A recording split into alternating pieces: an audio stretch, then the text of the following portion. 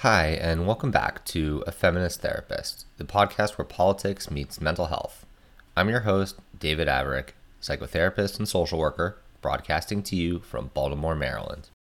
In this podcast, we try to focus on the big picture, on the structural issues, rather than commenting on the political events of the day as they unfold. And we're going to stay on brand today with a conversation about a super big picture issue, understanding and ultimately preventing child abuse and neglect. So, content warning there, because the program discusses child maltreatment in some detail, and we're also going to discuss genocide and the consequences of that. Also, this is another two-part episode. Before we jump into the topic at hand, a little introduction is in order, just to acknowledge how drastically our world has changed since our last installment of A Feminist Therapist. My take is that, as far as the virus goes, if we never get an effective vaccine, which is a possibility, then we're going to be stuck at the mercy of the people who refuse to wear masks. We now live in an idiocracy, a system in which the stupidest hold the most power. I think that the debate about masks is really symbolic of where we're at as a country, because it essentially boils down to our cultural conflict between individualism and collectivism. Collectivists, like myself, believe that the temporary inconvenience and discomfort of wearing masks, it's a sacrifice you make to protect other people around you. Individualists, on the other hand, confuse inconvenience and discomfort with a violation of their civil rights. This position is offensive to people who have actually had their civil rights violated, but there you go. The thing about individualism is that as an ideology, it's pretty much run out of time. Systemic costs have been externalized to where our actual species might go extinct. We've talked previously on this podcast about the concept from economics known as cost externalization. And I think it's a concept worth grasping in order to prepare us for how to build a new economic system, the one that will inevitably rise from the rubble of late capitalism when this house of cards collapses. Cost externalization is the beating heart of late capitalism. It's the term that describes the ways that businesses increase their profits by offloading their costs onto a third party. A tiny example is how at the grocery store these days, they're getting rid of workers and making customers scan and bag their own groceries. What that means is more profit for the grocery chain because they have fewer people to pay and provide benefits to. A more important example is to think about the bottle of soda that you scanned and bagged yourself at that store.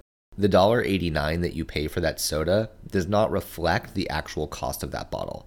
$1.89 is a total bargain. That's because there are costs associated with both the production and disposal of that bottle, which the companies that made the bottle do not have to bear. What I mean is, to make that bottle, they used heavy machinery to dig up petrochemicals from the Canadian tar sands or wherever, and then they used more heavy machinery to turn those chemicals into plastic. The carbon emissions and the environmental degradation that took place during those events have price tags. But those costs are not reflected in the price of that soda bottle. Most likely, once you're done with the bottle, it'll either end up in the ocean, in a landfill, or in the atmosphere if it's burned. The costs to the environment from the disposal of the plastic, and again, those are measurable costs, those costs are also not reflected in the price of the bottle. The reason that plastic is so cheap is because companies are allowed under our current system to externalize the true cost of the bottle. They're not required to pay to clean up the messes that they make. That's cost externalization. So who pays? Well, we do, both as taxpayers who have to defend ourselves from climate change, and also as mammals who have to live in this environment. Whales with bellies full of plastic bags and sea turtles with straws crammed painfully up their noses are also the ones who pay. They literally absorb the costs that are externalized by the plastics industry, which is the same industry as the fossil fuel industry because, of course, most plastic is made from petrochemicals. We as humans also absorb the plastics into our bodies too.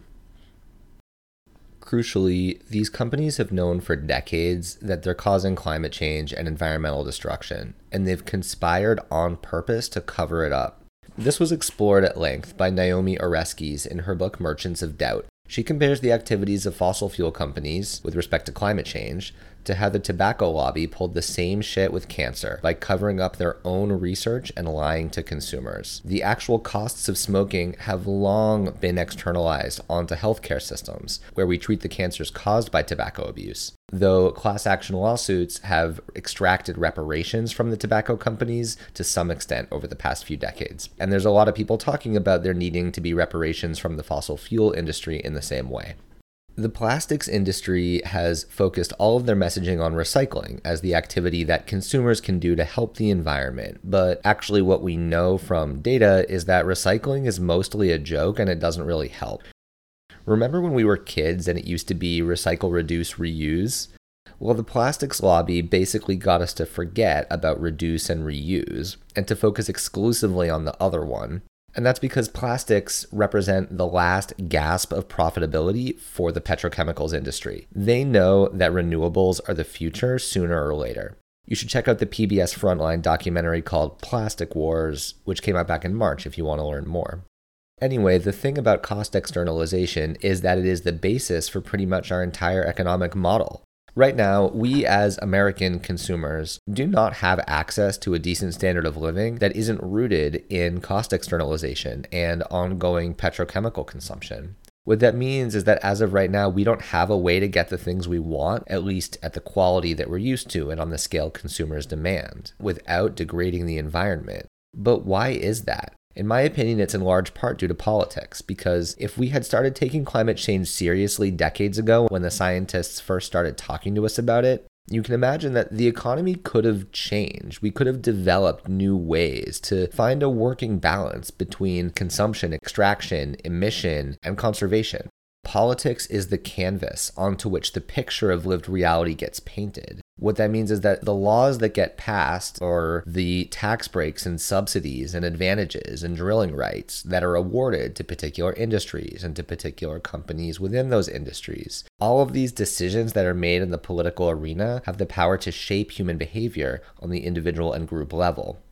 Sometimes I wonder what would have happened if George W. Bush had not stolen the 2000 election. In my political fantasy, Al Gore, a noted environmentalist, would have responded to 9/11 differently. Remember how right afterwards, every single person in the whole country wanted to know what they could do to help out?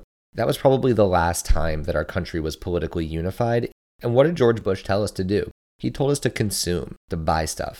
I remember my aunt showed up at our house with a new SUV that month, and she explained that she was doing her part to help the country. It's worth pointing out that part of Osama bin Laden's motivation for executing the attacks was the United States military presence in Saudi Arabia and other Arab countries after the Gulf War, a war which was waged over disputed oil prices. But what if Gore was in charge? And what if he'd said, hey, we need to get off fossil fuels because look what messing around in oil-producing countries leads to? Where would we be right now if he had said that? Right after 9/11 would have been the one time in American history when the oil lobby would not have been able to clap back. It would have been politically unfeasible. Meanwhile, 1/3 of all CO2 emissions in the history of the world have been emitted since 2001. Of course, this fantasy requires the Democratic Party to possess a backbone, something that they have never had as long as I've been paying attention to politics. And that's how you know it's a fantasy. Okay, fantasy aside, what do we do now? I don't have all the answers here, but there are a few things I do know. First, macro and micro experiences always reflect one another. How individual humans grow, develop, and respond to trauma also reflects how groups of humans, including societies, do those same things. Another thing I know is that as long as a person is alive, no matter how traumatized she may be, it is possible to heal if healing is desired. The fact is, people exposed to trauma frequently act in ways that are harmful to themselves and others. It's normative. In the words of trauma scholar Judith Herman, quote, like traumatized individuals, traumatized countries need to remember, grieve, and atone for their wrongs in order to avoid reliving them. Another thing that I know is that our society is going to undergo massive political, social, and economic changes in our lifetime. Whether that's through civil war or nonviolent grassroots movements for social change or something else entirely, I don't know. But what I do know is that the creation of a new society, the one that's going to come after this one, is going to depend in large part on the ideas that are lying around. The concept that I just mentioned of the importance of having ideas lying around during times of social change comes from the work of Naomi Klein, a Canadian social historian and theorist and climate change activist. Klein's second book, The Shock Doctrine, is a super important work that has influenced my thinking a great deal, and I recommend it highly. Klein's thesis in The Shock Doctrine is that over the course of the 20th century, disasters, both natural and man-made, have created opportunities for right-wing economic policies to be forced onto traumatized, distracted, and vulnerable populations. Neoliberal austerity measures, like cutting funding for schools and public health, union busting and the dismantling of worker protections and environmental regulations, and the privatization of public goods and the subsequent accumulation of wealth by oligarchs, are classic examples of what Klein identifies as disaster capitalism, responses to crises that favor the 1%. In her work, she draws examples from near and far, including in Chile after the 1973 coup that deposed the democratically elected President Salvador Allende, to how the Republicans used Hurricane Katrina to demolish the New Orleans Teachers Union. She goes in depth about the libertarian economic policies imposed on the country of Iraq after the 2003 invasion, as well as the massive failures in policy that followed and the human suffering it caused for Iraqi civilians. You should read this book or watch the movie version on YouTube. Naomi Klein knows her shit. Anyway, one of Klein's main points is that when things fall apart, the policy responses that happen get crafted based on the ideas that are lying around. It turns out that right-wing libertarian economists and the people who bankroll them, like the Koch brothers, are incredibly good at having their ideas lying around.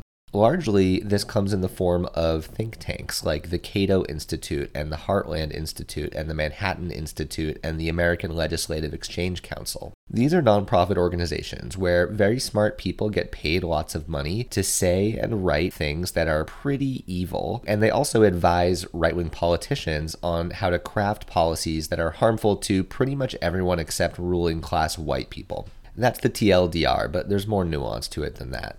But this is one reason that I make this silly little podcast, because I believe in the importance of articulating ideas and policy positions to exist out there in the public sphere lying around. I'm definitely not trying to overestimate my importance, because if you know me, then you know that I'm just a fairly doofy social worker, but nevertheless, I think it's important for us to identify what the medical anthropologist Paul Farmer calls preferential alternatives.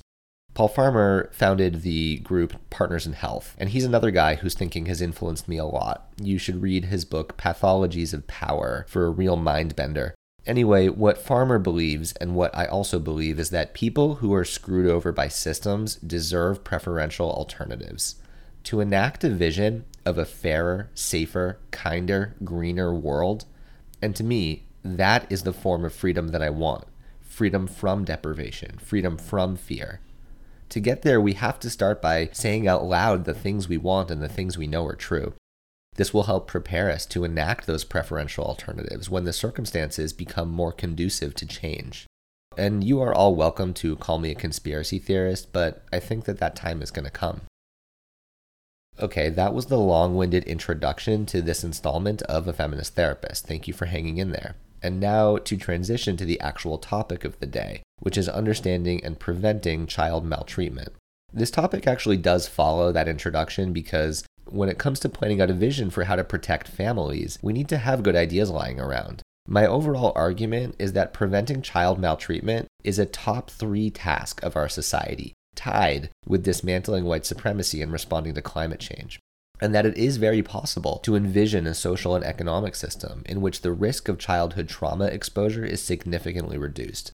I don't think that it's possible to reduce the risk of childhood trauma exposure to 0, but I think it could be much lower than it currently is. And I also think that by reducing childhood trauma exposure in the short and medium term through policy change, we can create a new world in about 1 generation by unleashing massive amounts of human potential. What does that even mean? Essentially, and in general, this is not true for all people in all circumstances, but I'm speaking in broad strokes. In general, the more traumatized a person is, the less able they are to be the person that they were put on earth to be. The less traumatized you are, the easier it is to build and create and participate in things. That idea goes all the way back to episode 1 of A Feminist Therapist, to this concept of allostatic load. Psychological energy, emotional energy, physical energy, these are finite resources. And the more energy that's spent on coping with exposure to trauma, the less of it you tend to have available to give to your family, friends, schoolwork, artistic interests, and political activism. There's this fantasy that we have in our culture around this idea of you should take your pain and channel it into something. Personally, I hate that way of thinking, and I'm calling bullshit on it right now. Turning human suffering, quote, into something is the exception and not the rule. Mad props to everyone who has been able to take their pain and make something beautiful from it. But in my experience as a therapist, 9 out of 10 people with trauma exposure do not feel inspired by that experience, but held back. For example, I am not inspired by my experience of chronic depression. I hate it. I mean, it's taught me stuff, and I try to make use of the things that depression has taught me, but do I wish I didn't have depression? You betcha. I think that this idea that you're obligated to take your experience of suffering and transform it into something productive is just another lie that we're fed from capitalism. Because the corollary is that if you don't turn your suffering into something productive, then you're weak-willed. No, no, no, no, no. The reality is that if horrible things have happened to you during your childhood, then chances are real that that pain will follow you into adulthood. Science has proven that. More on that in a minute. So right now, we are actually in a very interesting place in the history of understanding child abuse due to the confluence of 2 factors.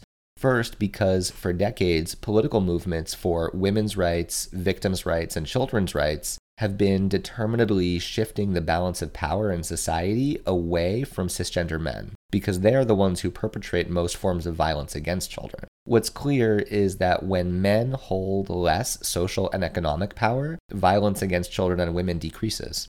Second, in the past 30 years, the science around understanding the effects of trauma on brain development has taken a few great leaps forward. Scientifically, we're now at a place where we know not only that trauma exposure derails human development, but also how and why.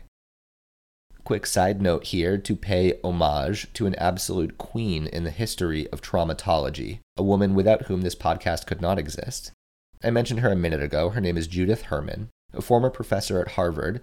In 1992, she came out with a game-changing book called Trauma and Recovery, which summarized a lot of accumulated data and wisdom about understanding and treating trauma. And it did so from an explicitly feminist perspective. In my opinion, one of Herman's most amazing insights is about traumatology, which is the act of studying trauma.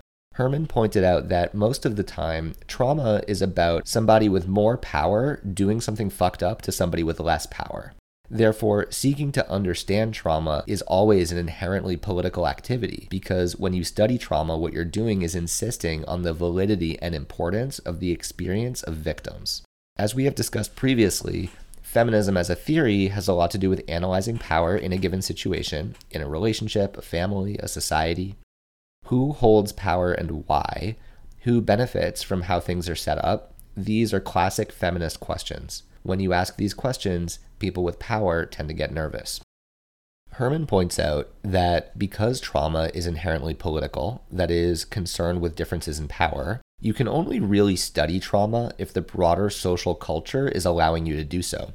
The classic example is the one of how PTSD even became a legit mental health diagnosis, which didn't even happen until 1980.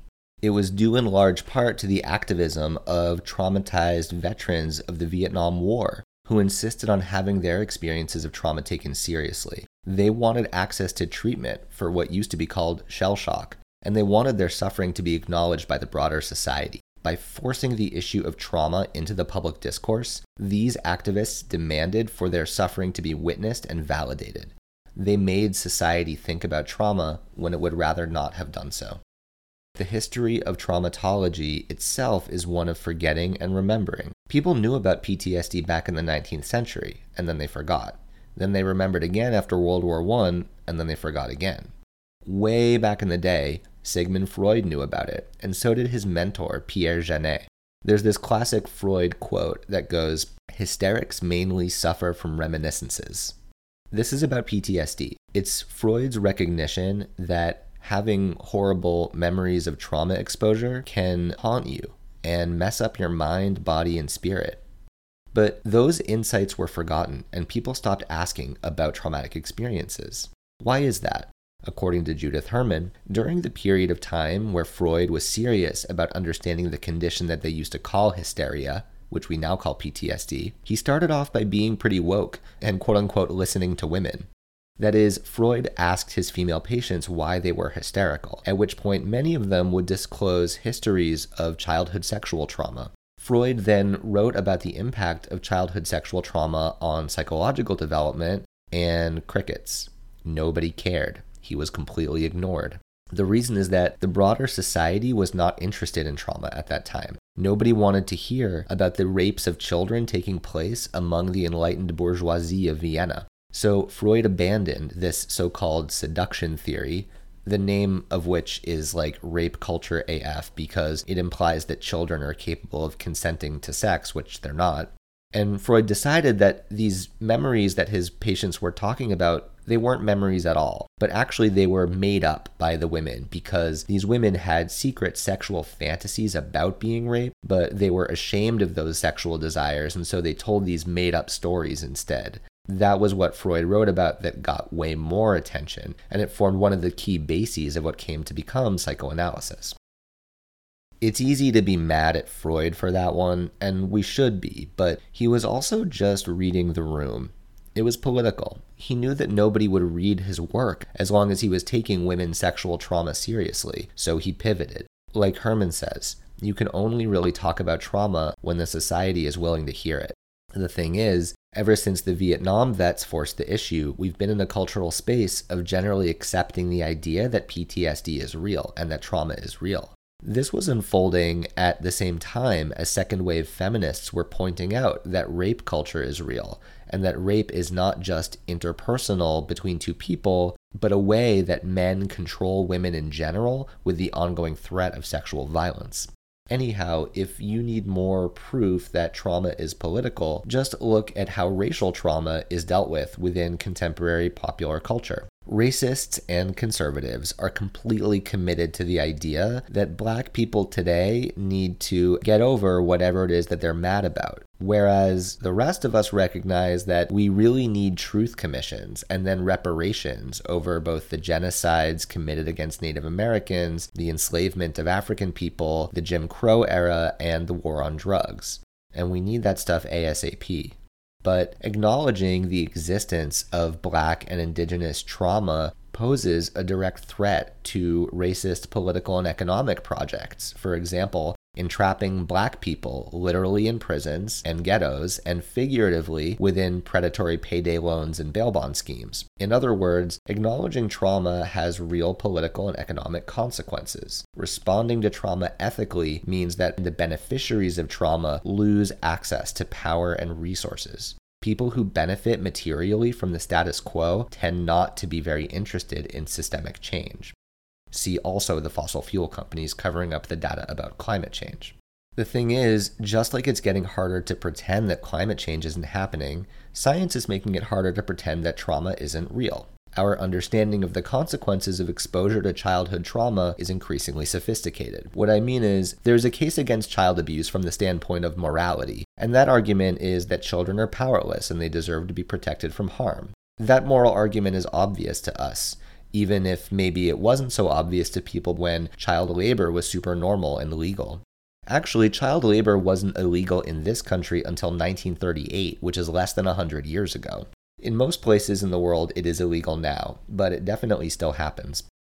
I once met some child laborers when I was traveling in southern India. They were working in a large open pit, mining rocks that would then be crushed to be made into gravel or cement.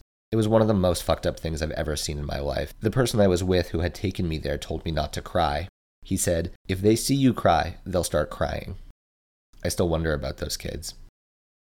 But by the way, technically speaking, child labor laws represent what conservative economists would call a market distortion, which is to say, a form of regulation that disrupts how the quote-unquote invisible hand of the marketplace dictates supply and demand, in this case, the supply of labor.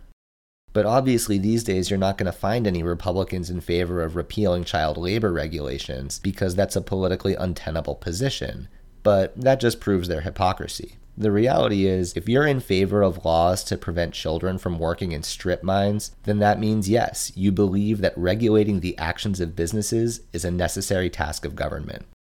Okay, so how is our understanding of child abuse more sophisticated than it used to be? The great leap forward in understanding childhood trauma came from an unlikely source, a weight loss clinic in Southern California in the mid-1980s.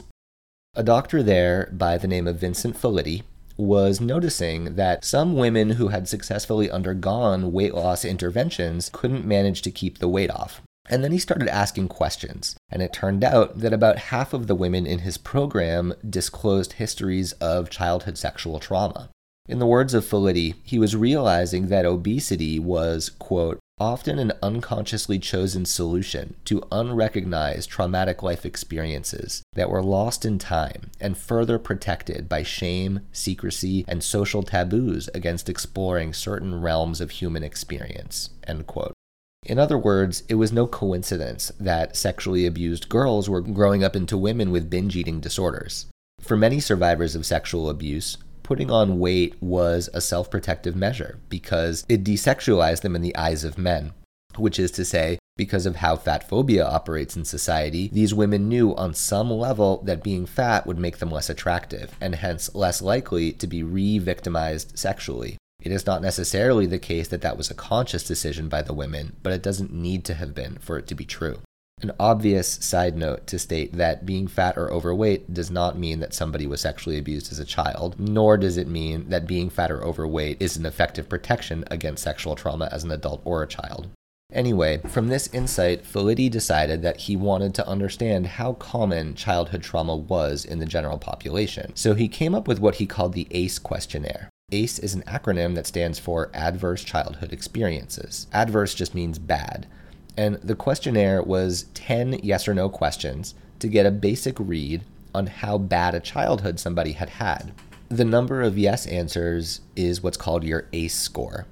The questions had to do with being neglected, physically abused, psychologically abused, sexually abused, and also whether your parents got divorced, whether somebody in the family was incarcerated, had an active addiction, severe mental illness, or if you were exposed to domestic violence.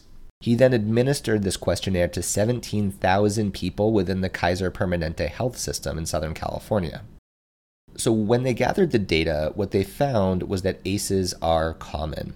About 61% of adults surveyed across 25 states have reported that they had experienced at least one type of adverse childhood experience.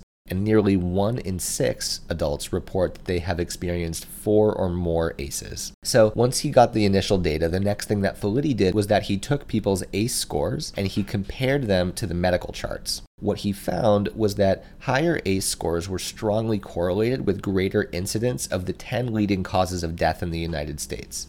What that means is the more ACEs you had, the more likely you were to have heart disease, lung disease, liver disease. He found that ACE scores were powerfully related to smoking, overeating, alcoholism, risky sexual behavior, and injection drug use. What's more, ACE scores were incredibly powerful predictors of clinical depression and suicidality. Patients with only one adverse childhood experience, an ACE score of 1, were twice as likely to have attempted suicide as people with an ACE score of 0. Patients with an ACE score of 5 were 10 times as likely to have attempted suicide. Basically, the chart read like a diagonal line in terms of the more ACEs you have, the worse health you have as an adult, both physically and mentally. This data is pretty blunt. The worse your childhood, the more likely you were to be physically and mentally unwell as an adult. That is what you call correlation. We have definitively connected A to B. But it's not the same thing as causation, which is knowing that A causes B. And going from correlation to causation is the current challenge that trauma researchers are working on. In other words, the ACE study proved that there is an indisputable connection between childhood trauma exposure and poor health outcomes in adulthood, but the ACE study didn't explain why one set of experiences causes the other. So the current status of this research is summarized in a chart that looks like a pyramid. A podcast is not the best format in terms of examining charts and graphs, but we're going to do our best because this is important. So I'm going to describe the pyramid to you, and what you need to remember is that the purpose of the pyramid is to explain how childhood trauma messes people up as they grow. So at the very top of the pyramid is a triangle. This is the thing that all the other layers of the pyramid sort of lead up to and contribute to. and the top of the ACEs pyramid is labeled early death.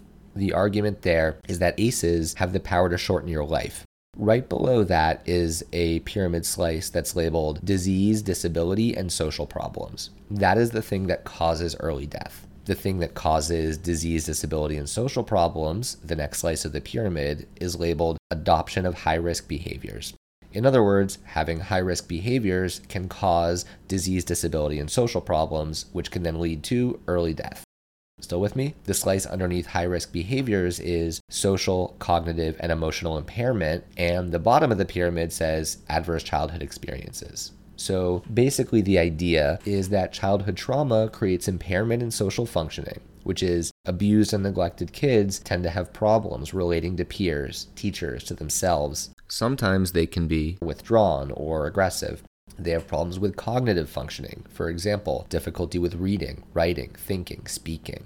And they have challenges with emotional functioning, managing and responding to their own and other people's emotions appropriately. It's not yet fully understood exactly why this is so, which has to do with how limited our understanding is of the human brain. But basically, we know enough to state with certainty that for some people, trauma exposure sets you back in your development. In the words of the scientists, you experience impairment. Your non-traumatized peers, they're just having an easier time than you are at mastering developmental tasks like motor skills, language development, and forming trusting relationships.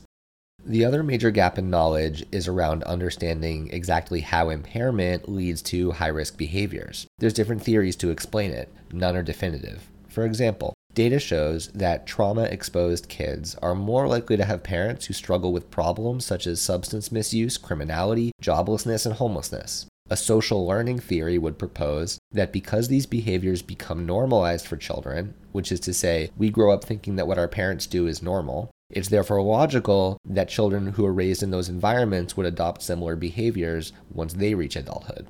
But you'll notice that that theory avoids addressing whether or how impairment from trauma itself leads to the adoption of high-risk behaviors. A theory that is concerned with individual emotional dysregulation would propose that the suffering, pain, and PTSD symptoms imposed on individuals by traumatic childhood experiences need to be soothed somehow, and that high-risk behaviors offer an opportunity for relief from internal suffering. Substance use is an obvious example. When you're drunk or high, you get a temporary vacation from feeling like hell. Or maybe drinking yourself to sleep saves you from horrible, repetitive, trauma-focused nightmares. Or let's say that there was sexual trauma that occurred during childhood and that it messed up my ability to trust other people. Sexual trauma represents a form of betrayal on the most intimate level. But my internal attachment machinery, which is to say, my evolutionary hardwiring to seek connection with other human beings, it drives me toward relationships. In that context, high-risk sexual behavior, for example, having unprotected sex with lots of partners or combining sex with substance use, etc., is common. Unintended pregnancy is a frequent occurrence in that context. In their classic book called Promises I Can Keep: Why Poor Women Put Motherhood Before Marriage, the authors Catherine Eden and Maria Kafalis write about how some low-income women are, quote, so deeply engaged in a high-risk lifestyle that they simply aren't thinking about where their actions might lead. Depression and despondency, spawned by difficult life situations, sometimes stop them from caring whether they become pregnant or not, end quote. So data shows that children who are born into those circumstances are at high risk of ACEs of their own. This is one angle into what we call intergenerational trauma, traumatized parents raising traumatized kids. I quoted this book because I think that the statement that they're making about low-income single mothers is really instructive. The authors are trying hard to put words to this ultra-murky, super gray area, that space between individual decision-making and environmental influence. When it comes to social and economic policy making, this tends to be the divide that we see.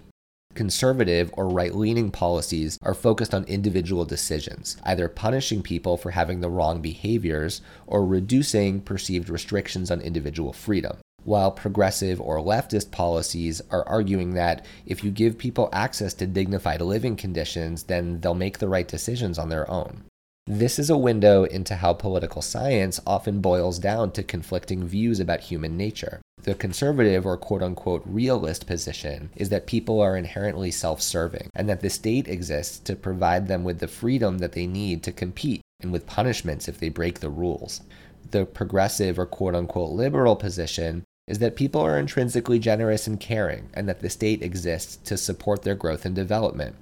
So you already know which side of the debate I tend to fall on, but my reality is that I actually can appreciate both arguments. I don't think that either one is completely true or completely false. And given that democracy ought to be a process of shared decision-making, I don't think it's possible for one side to ever win this fight. But I do think that the pendulum has swung incredibly far to the right in the last 50 years, dangerously and violently far in the direction of letting corporations and the wealthiest do whatever they want, meanwhile reducing access to dignity for the poorest and most marginalized. I think we need a major rebalancing. That's my policy platform.